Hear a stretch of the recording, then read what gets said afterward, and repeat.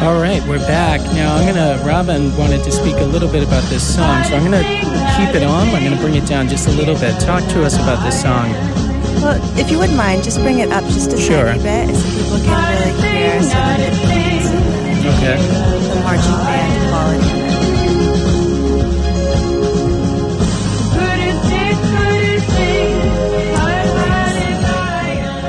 So whenever I hear this song, I think about the group of people that attend Solstice, and it's usually the song is played after the 3 very long days of white tantric meditation, which is a very special practice, not really associated with red or black tantric.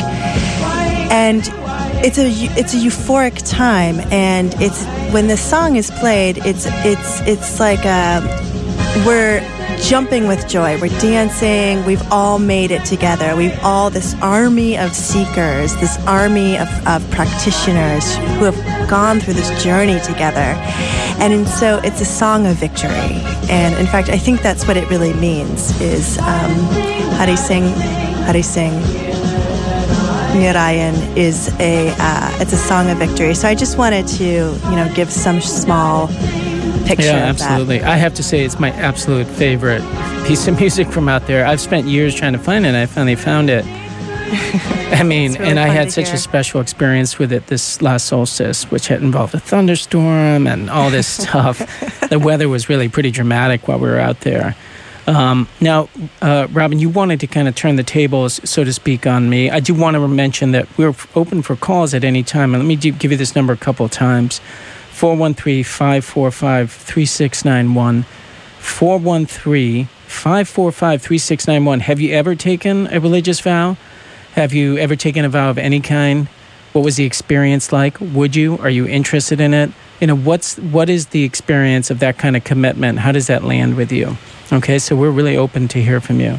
All right, now, having said that, yeah, so I just kind of wanted to dig a little deeper into this. You say that your constitution is much more receptive to this kind of vow taking. And I just kind of wanted to talk to you about that, ask some questions. So just to put it back to you, okay, so if that's the case, why don't you? I mean, let's just take the Sikh community. You really like it.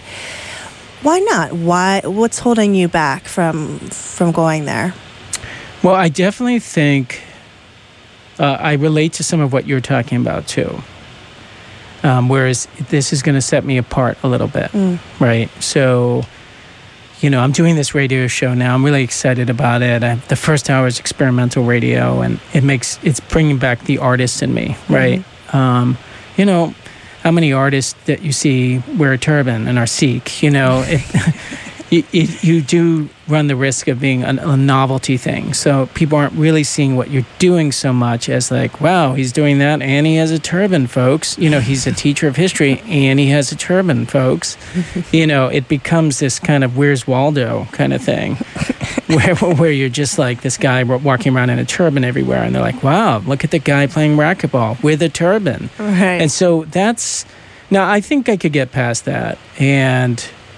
But I think that's an aspect of it, Well, let me ask you, what are you drawn to? What is the fantasy for you if you do take these vows? How would your life be different than it is now? Yeah, I don't think, I wouldn't use the word fantasy because it's really grounded in like real utilitarian stuff. I think the vision.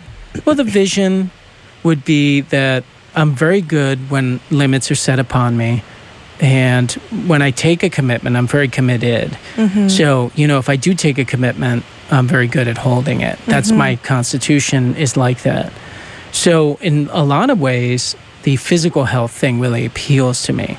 Now, not all Sikh Dharma people are physically healthy, and Yogi Bhajan was famous for mowing popcorn and M&Ms. He wasn't exactly like the greatest physical specimen, right? He found food and sugar and stuff like that. I mean, sugar is still on the table, and that's a big bugaboo for me as well, There are things that I think I'd be better off without, but would require a pretty epic commitment, like a life commitment to do. And it's really interesting when you see it this way, because it's almost like a seesaw. That is, the turban and the not cutting the hair. First of all, a guy like me doesn't cut his hair. That could literally be a Bigfoot sighting at a certain point. Like people would think a Yeti was living in Florence. Like, it's one thing if you don't really grow hair that much. Like, you'd be fine. I would be fine. You would be totally fine. You never have to shave your legs or anything like that. Like, no one would know. No one would know the difference. But for me, like, this would be, I think the health department might pay us a visit. Let's just put it that way. So, but it's interesting to conceive of the turban and the not cutting the hair is almost like the counterweight to making sure that the other commitments are kept as well. Because it is it's like such a visible commitment of something. So I actually think the not drinking and not eating meat would be much easier for me than the wearing the turban, because the wearing the turban would set me apart. I do think I would get used to it, and I think the people around me would get used to it. I mean, we live in a place where like tolerance is a key word, and I think to its credit, like there's sometimes where that might go overboard or fail, but I think the basis of where we live is really good in that way. Like, I don't, but who knows? I wouldn't know until I had actually experienced it. And I like the idea of wearing a turban for, 10 days and just being like, how do people perceive me? Yeah. Yeah. I mean, that would take some explaining too, because I'd run into people I know and they'd be like, so what's going on? And I'm like, what do you mean? Like, it's just a 10-day thing, but, whatever. Yeah, if anyone can pull it off, it's you. I just am curious. So, it's not, you can make your own vow to not eat meat, to not drink. Mm-hmm. If you really are, if that's the draw for you to join this It's just Dharma, such a heavy institution that it's a real vow. Like, that's just all there is to it. So you're really looking for the community and for the support and for the identity, actually. And for the gravitas of the commitment, because I would take that, just like I take our marriage very seriously, I would take that very seriously. And that, again, is something I can really relate to. Like, this is a big thing. This is a theological thing. Mm-hmm. This is not just me saying, I'm not going to drink or eat meat or something like that. I can do that, and it'll last for 3 or 4 months, and then I'll think, that's fine. Why am I doing this? Like, I don't have a drinking problem. I can drink moderately, and then I drink moderately. I know. But then it's not necessarily a plus in my life. I mean, this brings me to sort of the crux of my own ambivalence about it, which is, I'm fine. I am a healthy person. I don't drink to excess. I probably eat too much candy and chocolate, but but what I'm really interested in is expanding my own capacity as a human to, in day-to-day life. And that's what you feel at solstice. Like I said, you're being stretched, you're being challenged. And I guess I am curious and a little bit suspect about how my very comfortable life in Florence with, my Trader Joe's and my neat little schedule inhibits growth and inhibits, just a sense of, am I really doing it, this life, the best way that I can? Am I really, is this it? Yeah. And what are these other attachments we're talking about? And how profound are they really? Exactly. Like, when I think about, people will see me as a Sikh doing a radio show. It's like, wait a second, that really doesn't sound very strong.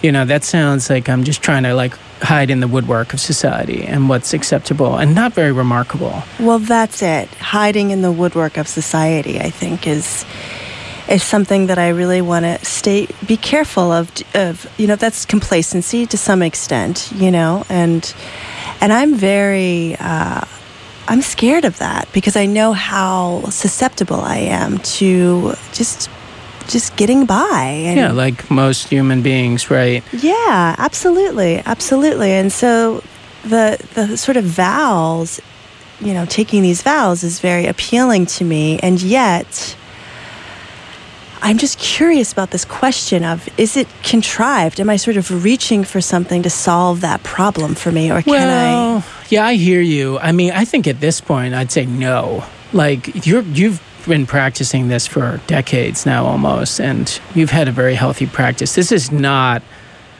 you saw an ad in the back of a newspaper and went to Antelope, Oregon to become a sannyasin, or me. Although I have to say, it's very interesting. Every time I go to solstice, everyone thinks it's my first solstice.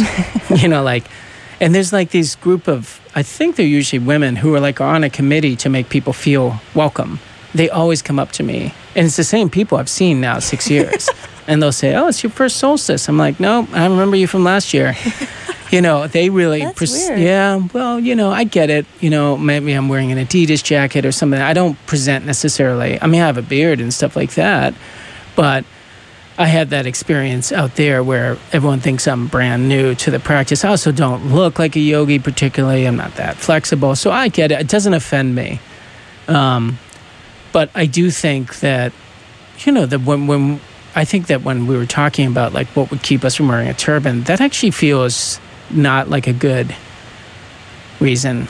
I'm actually compelled to tell this story about when I saw this Sikh wearing a turban in an airport. I was coming back from my grandmother's funeral, and it was just a very tough time. My grandmother had died, and there was a lot of grief, and death kicks up a lot of deep-rooted family dynamics, and so I was just kind of unmoored and discombobulated. And I was holding my son, Rockwell. He was just a few months old at the time. And I saw a woman, a white Sikh, who I could recognize, of course, as being part of my practice, in line at the checkout. And I just had this overwhelming sense of relief, just seeing her and feeling connected to her and to the path. And I felt like it was one of these signs, like my family, is one track. And then here I had this other sort of symbol of this other part of my life. And we got to talking, and I learned all about her life story. And she was from LA, and she lived in an ashram. She lived in Yogi Bhajan's ashram, and she asked if I was a teacher, and I said yes, I was. And she was amazed by that because she's always been quite shy about being a teacher. So she can devote herself to the communal living and to wearing the bana. But she didn't dare teach class, which I thought was pretty interesting, that each of us has our own kind of hurdles, to overcome. And maybe that's another part of this, too, is that we're sort of granted choice, free will in this life to decide how best to serve. I mean, in the, some language, it might be our destiny. I know you have issues with that idea that we have a destiny. I'm not sure how I feel about it, though I do feel for me that there is something that is pulling at me to continue to move. I'm moving towards something. But anyway, it was, seeing her was just a really, really wonderful gift. And I, of course, wouldn't have recognized her if she was not wearing the bana. Sure, of course. And that's a factor, too, is that a community is formed by their shared commitment, by their shared experience and all that. I mean, it makes a lot of sense. And deprivation or feeling outside can be really bonding. No, I really appreciate how the Sikh Dharma people deal with it. I think that they're really encouraged to go out into society. They're not encouraged to group up and behind an ashram. There are ashrams, but even the ashrams usually are really small and are part of the town that they're living in. By the way, we're already like 48 minutes in the show. We haven't talked about the fact that the first time, so we were just talking about how every time I go to solstice, people think it's my first time. But the actual first time I went to solstice, I was married in a Sikh wedding to you. So it might be worth, there's an obvious connection of vows there, but let me just set the stage, which is for what we had already been married. We had a beautiful wedding in upstate New York. It was a really great wedding. But you had reached out to the community and said, I don't know if this is possible. Can I get married out there during solstice? Because there's the Sunday before the meditations, there are weddings in the Gurdwara at the Tantric shelter. And there's usually one or two weddings each year there. And there's weddings off the site as well. But it's a time where people get married. And surprisingly, they said yes, that you could. Even though you had not taken your vows or I had not taken my vows. So my first solstice, I was actually seated in front of people who were Sikhs, getting married to you, and I didn't even have a beard at that point. I mean, I really did look brand new, kind of like I'd wandered in, been kidnapped at the airport and forced to marry you a little bit, which was not the case, but I was at the point where my legs would fall asleep if I was cross-legged for 2 minutes, and I was cross-legged for 25 minutes and then had to circle the Gurdwara, the book, and it was an intense introduction to the community. And so, that is true. It is true. And it was on your second year.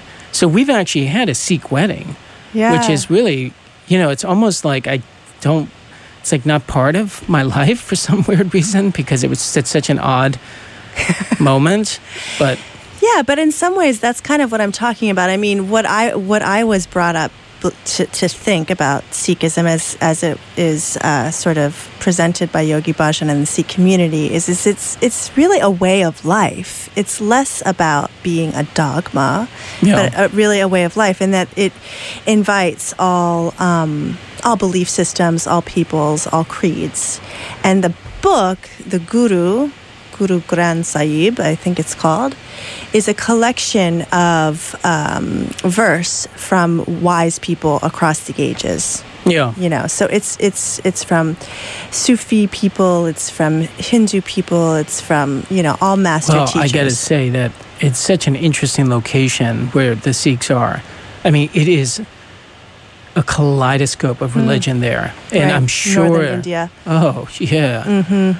Oh, yeah. I mean, maybe more than any other spot on the map except Israel, Mm-hmm. But even more so because the Hindu aspect and the Zoroastrianism, and I mean, it's all like a whirlpool of belief systems right there. Mm-hmm. And I'm pretty sure, though not positive, that Sikhism is definitely like a blender of a lot of different beliefs. Mm-hmm. But particularly, you have aspects of Islam and aspects of Hinduism in there. And they're really, that space, that physical space. I think Sufism is the closest relative to Sikhism. I mean, it was born in the same region and with a similar intent. Well, Sufism is a kind of Islam. Yep. But it is definitely a mystical kind of Islam, and it has its own kind of like many different tributaries going into it as well. Yep. Yeah. So, that whole region is fascinating to me. Anything from Iran over to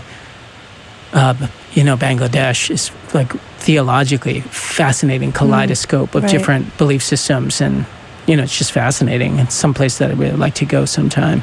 Yeah, definitely. So that's really high on my list. So just to bring us back, my intention with having that Sikh ceremony was I had seen the wedding before, and it just, I wanted our commitment to each other to have that kind of gravitas. That's what I was interested in making this commitment to you is almost like, and we've talked about this, but learning how to be married and stay married felt like a real spiritual challenge, and that I was going to have to let go of a lot of what I was used to, and a lot of my freedom and all of that kind of stuff. But I was interested in that challenge. But I did want to have a kind of really deep stake of reinforcing that intention. And that's why I wanted the Sikh wedding. I mean, our wedding had that with our ceremony and stuff like that, but it wasn't directly related to the practice. So right, and I actually think that in a lot of ways, as great as our ceremony was, it was more of a potpourri of different things, whereas the Sikh thing, it's not that, it has a lot of influences, but it has the heft of, 1,000 years. It has the heft of a real focus, which really appeals to me. I love that kind of heftiness of institutions. Yep. Well, we're going to start heading for the hills here, okay? That's what we do at the end of the show. We start climbing up the mountainside, coming out of that verdant valley, and going back up to the high, clear air. And so on that note, another thing we do is we talk about what the week holds for us. What's going on for you this week? Oh. Well, I'm working with my good friend Liz Solomon on developing a proposal. We're starting a company together, so we're getting that together, and that's really my focus. Yeah. That's really exciting stuff. Well, Jonesy, if you're listening, I'd like to play tennis tomorrow. I don't know if you're open tomorrow morning. I'm meeting with a guy, I didn't tell you this, who just moved into the Valley, who taught history in North Carolina. Oh. He wants to know a little bit about jobs in the Valley, so I'll meet with him tomorrow morning. Cool. I got to hook up that dehumidifier in the basement. Yeah, I was wondering when that was going to happen. It's been a long journey. So much to do. Well, listen, folks, next week we'll be back, and we really enjoy being your avatar here on Sunday from noon to 2 in WMUA Amherst. We'll be listening to a little bit of Father John Misty. You guys have a great week.